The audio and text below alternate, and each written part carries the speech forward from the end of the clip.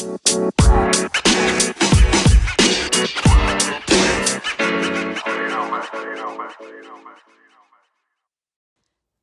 December next week. It's time. It's time to start thinking about 2020. It's time to start getting organized. It's time to start envisaging what your year is going to look like. I'm a huge fan of thinking ahead, as you know, the whole CEO mindset thing. I'm a huge fan of being organized enough. You don't have to be perfect. I'm not a huge fan of leaving it to January to start planning the year ahead. That doesn't work for me. I don't like New Year's resolutions. I like end of year forward planning. So here's how I do it. Now, heading into 2020, I've got a lot of travel on. I've got regular visits to my Hobart practice. I've got regular travel for my inner circle, like a boss, mentoring clients. I've got regular travel for my own training and professional development. It's going to be a big year. So what I do, the very first thing I do is I get a cheap one of these, like the cheapest I can find, calendar, a cheap calendar.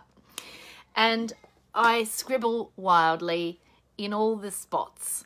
I put in the dates that I know I'm traveling. I put in the dates when I know that I've got obligations for training that I'm either running or participating in. I put in the dates that I know things are happening, so conferences that I'm attending or speaking at, all that sort of thing. So I just work through methodically month by month, and then, and this is my big trick, I put it on a yearly wall planner. Now I do that for two reasons. The first reason is it helps me avoid overwhelm.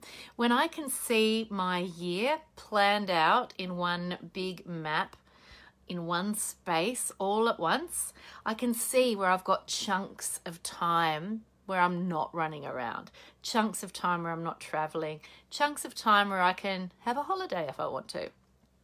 So being able to see my whole year at a glance, once I've got, I scribble on the cheap calendar, and then I transport or transpose the things that I know aren't changing onto the yearly planner. Now, the two reasons. So the first one is to help me avoid overwhelm and to help me stay conscious of what the year looks like. The second reason is for my family. So my family can see at a glance what I'm doing. There's no point me expecting my family to be mind readers or to not be shocked when I suddenly tell them I'm going away tomorrow, or to expect them to, it's not fair to expect them to know how long I'm gone for each time I'm away. Now, once I know which of my trips, because some of my trips my family come on with me, so once I know which ones are going to be appropriate trips for them to come along and join me, then I put that on the, I sort of change the colour on the planner of that trip so they know, woohoo, we've got this to look forward to. We're going to go to the Gold Coast, or we're going to go to Brisbane or wherever. So the wall planner serves two really important purposes. Helps my family be aware of what my obligations are for their own planning, especially my husband, of course, and it helps me avoid overwhelm. So that's the top tier. That's the big top tier of my diary management. The next tier down, once I've got that locked in, the next tier down is I actually then transpose them into a weekly planner. Now, this is one of these diaries that is a week to a view. You see that? Now, a week to a view, I don't use this religiously. I use this every now and then when I feel like I need to map out what's going on. So my job tonight is going to be to transport all of those trips. Can you see? All of that travel into my weekly planner. I'll put that all in there. I'll put in my my regular trips to the Hobart office. I'll put in birthdays. I'll put in all sorts of things, school holidays, all of those things I'll put into the public holidays. All of the things go into the weekly planner. Then what I do, I don't stress about keeping that regularly updated. What I do is on a Sunday night, if I think of it, on a Sunday night, I will sit down and I'll get out my most important planning tool, which is this phone, and I'll go through my daily diary. So I have a calendar on my phone like we all do. That's where I put new appointments in. My phone is always up to date. So I have it linked. If you're booking in to see me for mentoring sessions on my Acuity calendar, I use Acuity, no plug, I have no affiliation. If you want to use Calendly or any of those other ones, go for your life. But I use Acuity and I have it linked to my phone. So anything that gets booked into Acuity is also in my calendar on my phone. If I have things booked in at the practice, that's also linked to the calendar in my phone. And then, of course, I will personally put things in my phone on a day-by-day basis. So my phone is always up to date. That's the most current, up-to-date calendar that I have. But I can only see it on a small screen. So it's fine for checking in. What have I got on my day? What's on my agenda for today? What's on my agenda for tomorrow? I can scroll through and look at each day one at a time. But you know, sometimes you just need that little bit of a bigger look. That's what this is for. So every now and then, most weeks on a Sunday night, I'll sit down and I'll plot out in the weekly calendar what's going on for the next week ahead. And if I think of it and I've got time, I'll put the week beyond that as well, and I'll keep it updated that way. Because then on a Sunday night, I can sit down, I can look at my whole week at a glance and go, yep, I've got chunks of time where I can sit down and do some thinking and planning. I've got chunks of time where I can sit down and do some writing. I've got chunks of time where I can learn a new technology. Hello, what is it I'm trying to learn at the moment? Lead Pages and Active Campaign. Kajabi's on the list as well. It never ends.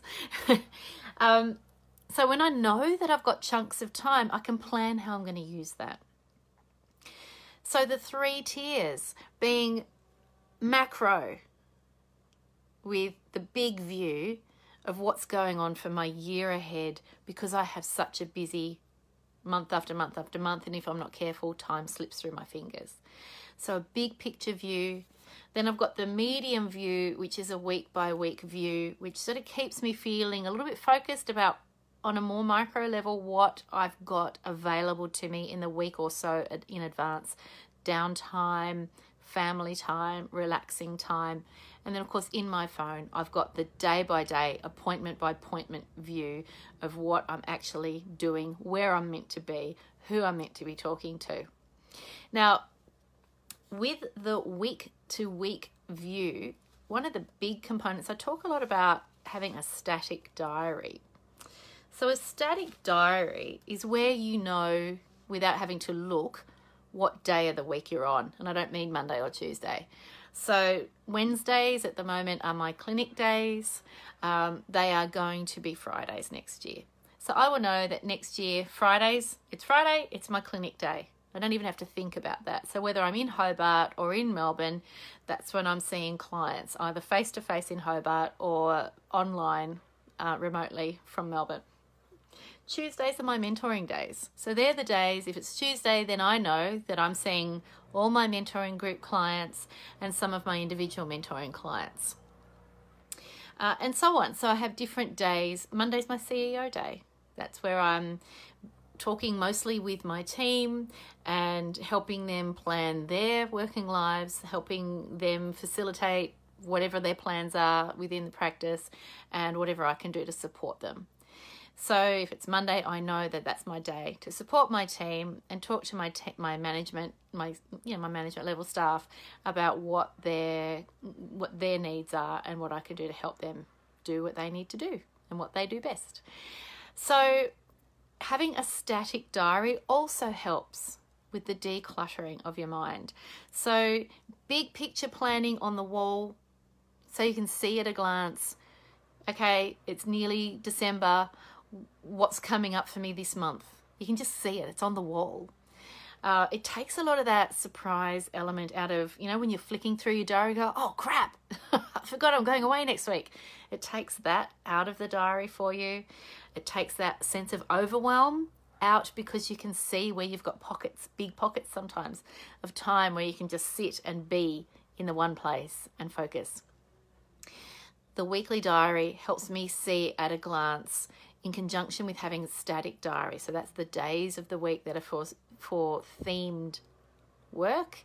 Obviously other things sneak in on those days too, but I try to limit what sneaks in on those days. And then the phone for the day-to-day, hour by hour. It's a lot. So have a think about how your time management is looking. Have a think about how your diary management is looking. Have a think about whether or not you're utilizing a static diary. Having a static diary, or, you know, themed days of the week, to keep you organized, to know that you're not going to get distracted by that shiny new idea that you've had today. By all means, write it down. For God's sake, write it down. Don't lose it.